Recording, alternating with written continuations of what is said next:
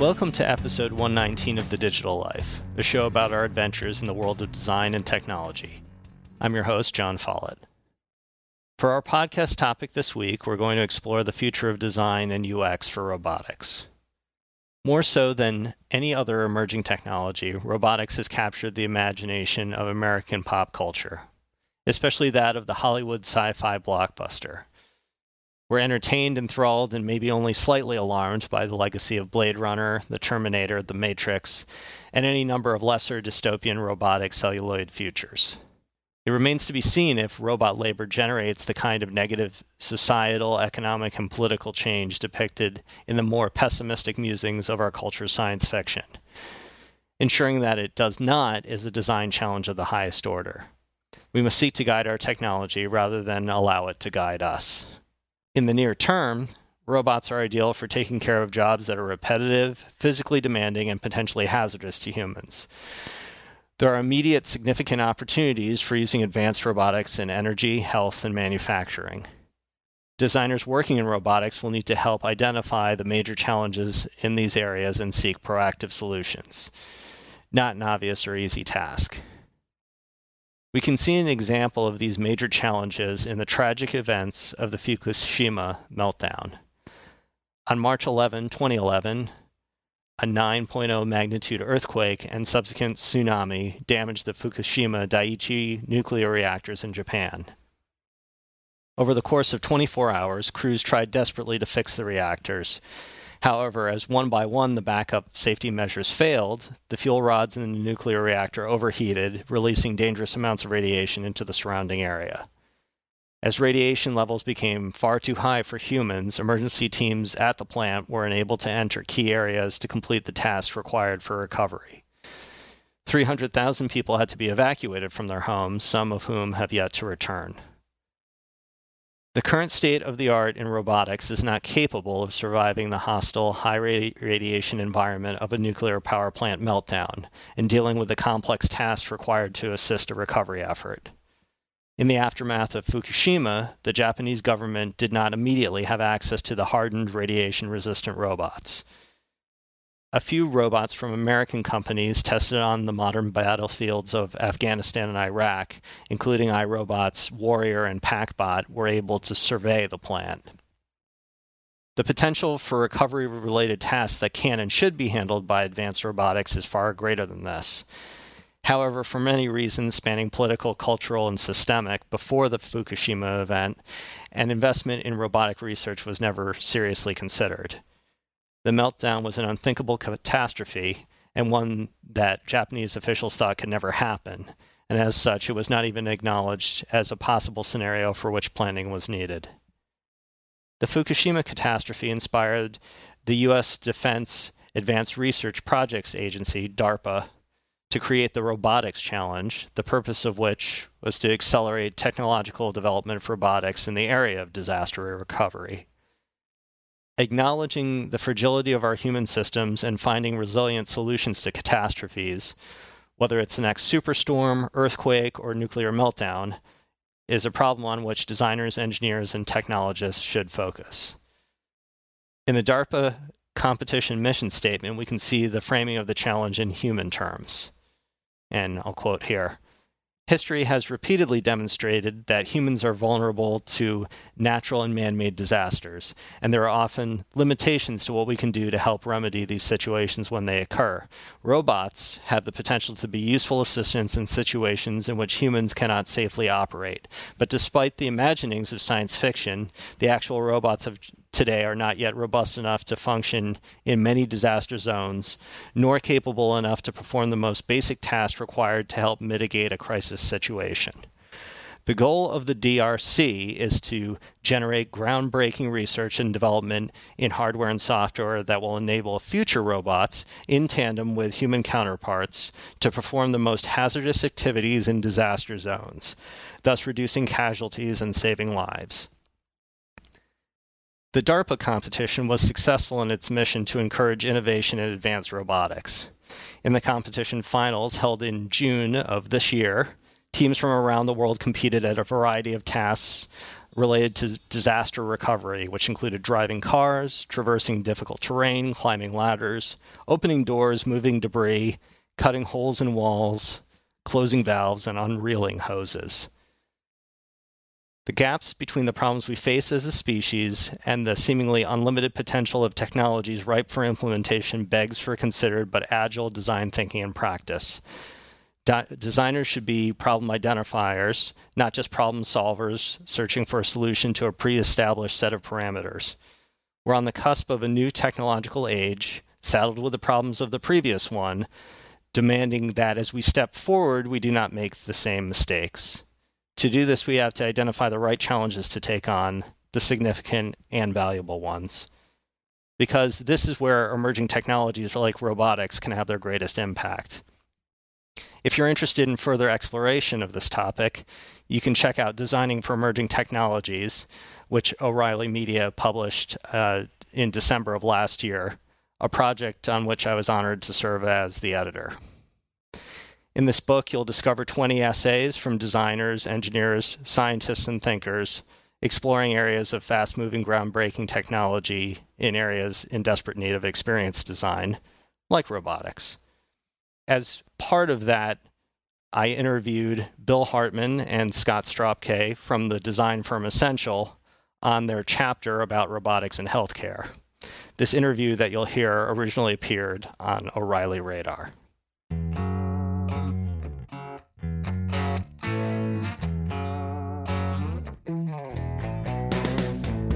Hi, I'm John Follett, editor of Designing for Emerging Technologies. With me today are Scott Stropkay, founding partner, and Bill Hartman, director of research at Essential Design, two of the book's contributing authors. Their chapter looks at designing human-robot relationships, which we'll explore a little in this interview.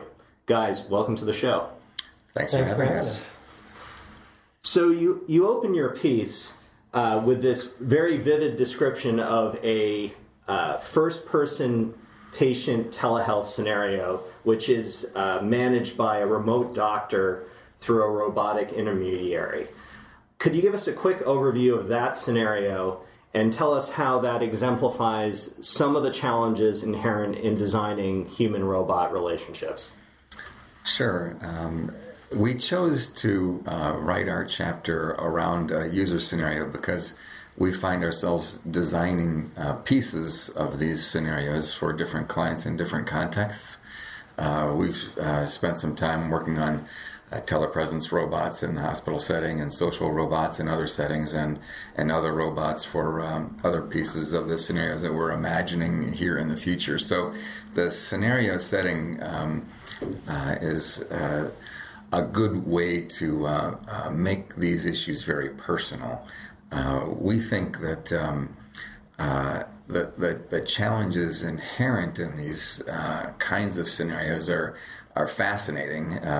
How you get people to accept a robot in a relationship that you normally have with a person, in let's say a hospital setting.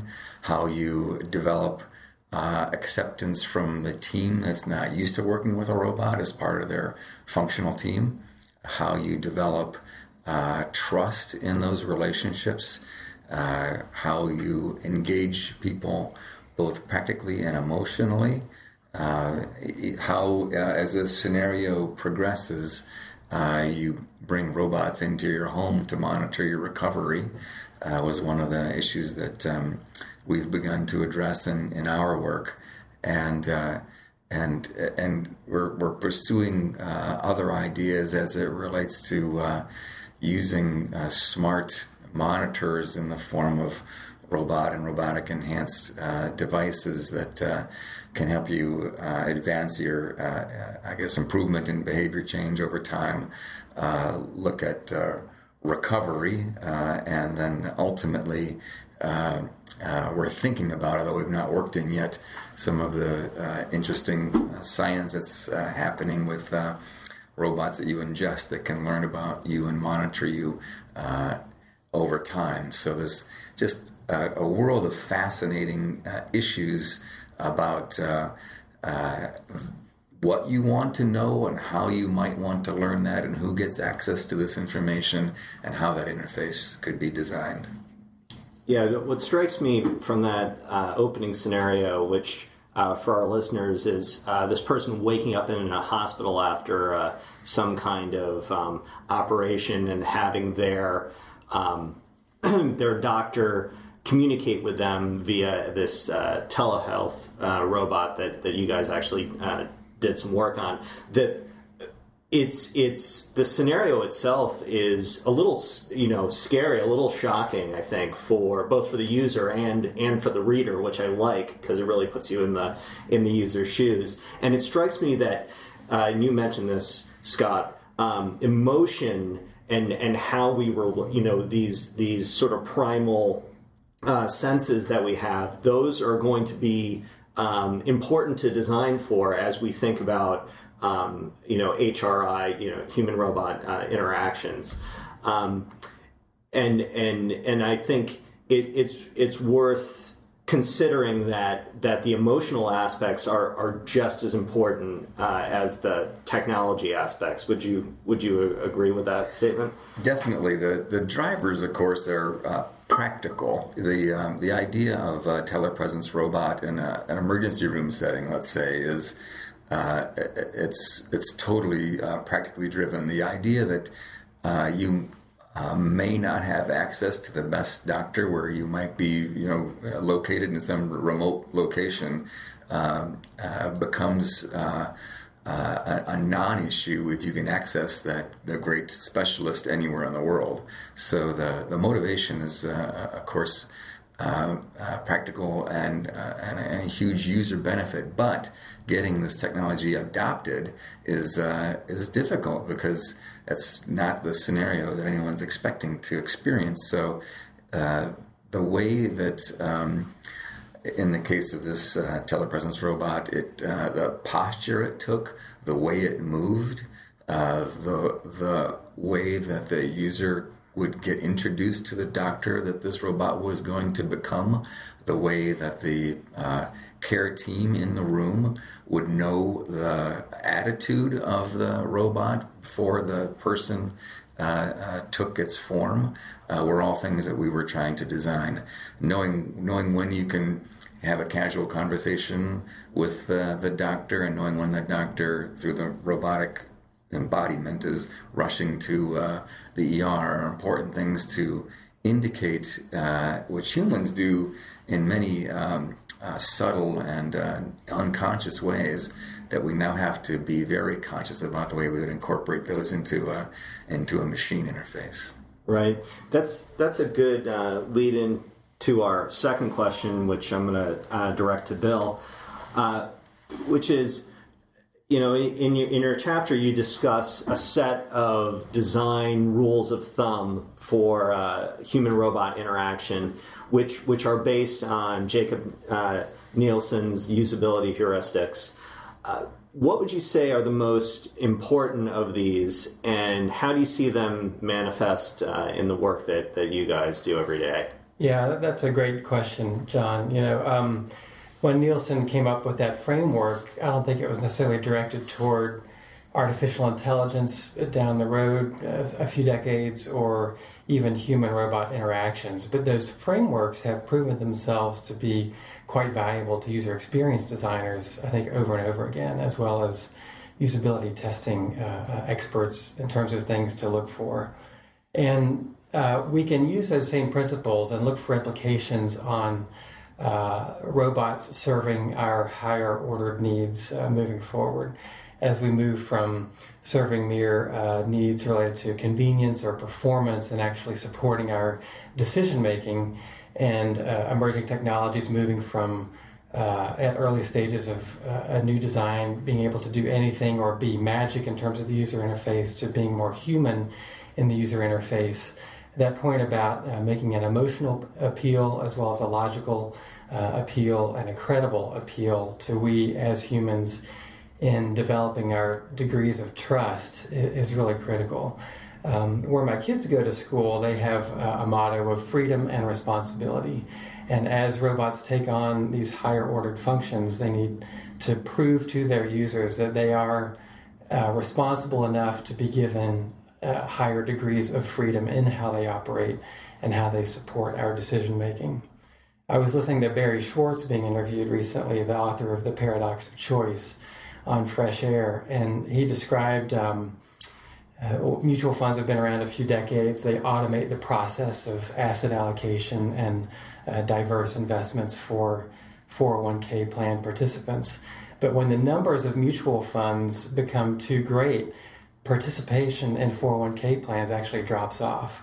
And so as robots take on higher degrees of autonomy and freedom and guide our decision making, there are certain assumptions that they will need to make along the way in doing that, so that we aren't overwhelmed with the number of choices available to us and can make meaningful choices within realistic constraints. So this notion of choice architecture, and as designers choreographing this choice architecture in some of the algorithms that might go into the robotics is really key.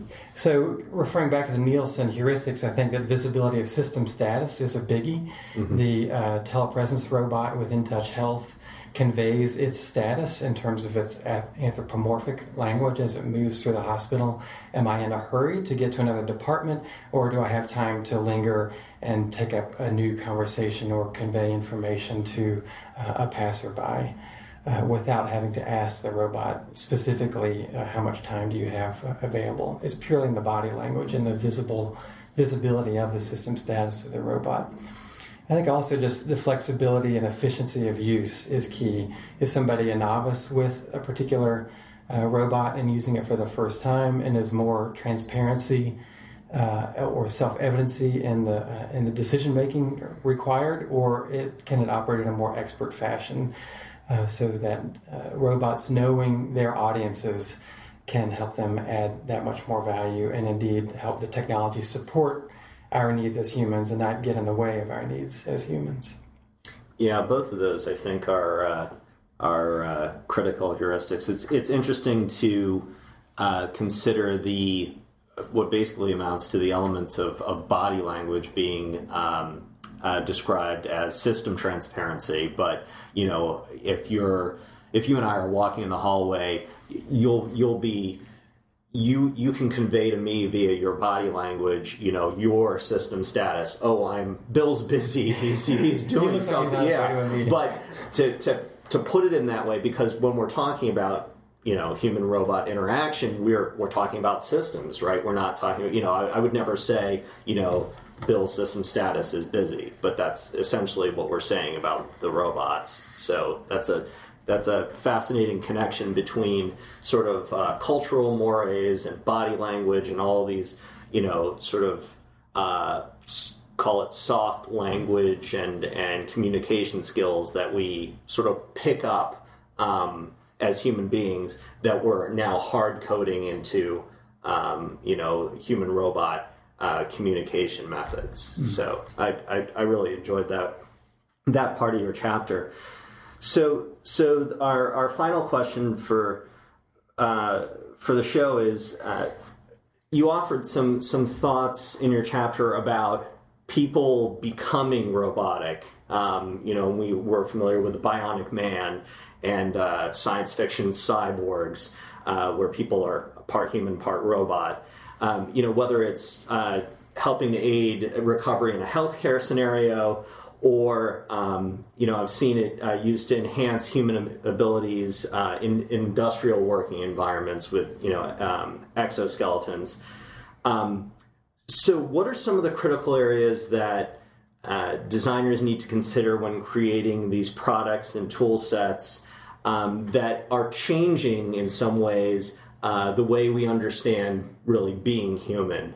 Scott, what's your take on that? Well, it's interesting because there are people that we interact with today that are becoming robotic. Anybody that wears a cochlear implant to either recover hearing or to actually hear for the first time because their biological systems weren't there to offer that sensory input to begin with is robotic.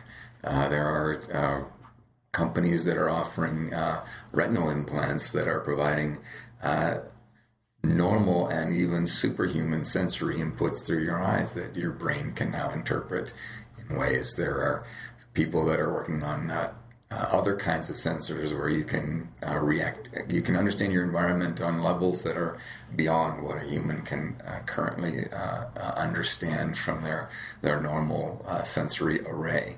So there are people that we interact with that are already becoming robotic, and there are more people that we will be interacting with in the future that have some of these capabilities added to themselves. But there's other applications, typically initiated through DARPA and military settings, but enhancing human capabilities as to save people from compromised situations, to move heavy things over long distances that you can't do by using other kinds of smart prostheses and exoskeletons are experiments and developments that are happening right now.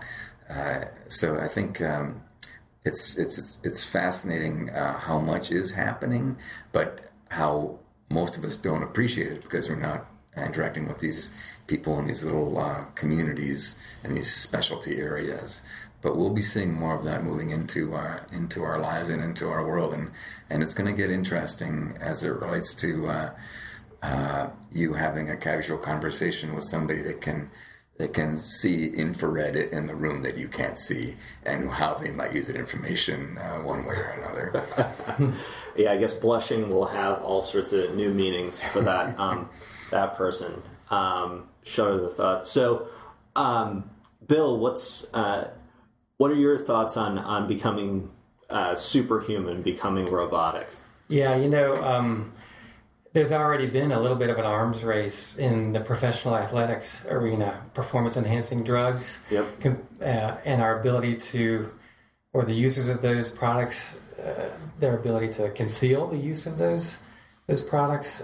Even the Blade Runner in the last Summer Olympics, it's not something that was easily concealed, but it has raised some real questions about, is this fair competition, or isn't it fair?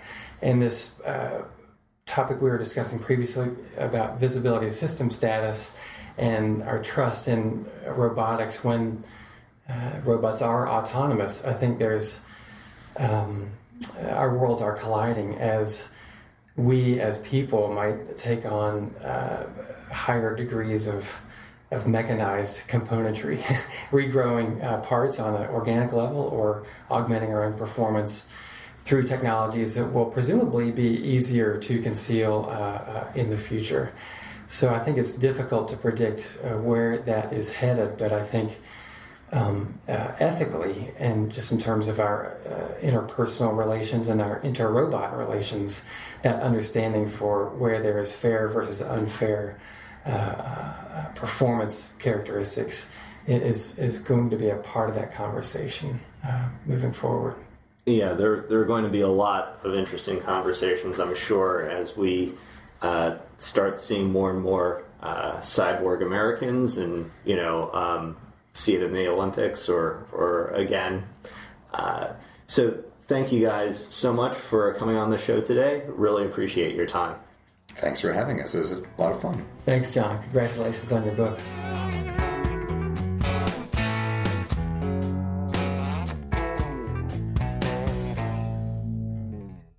Listeners, remember that while you're listening to the show, you can follow along with the things we're mentioning here in real time.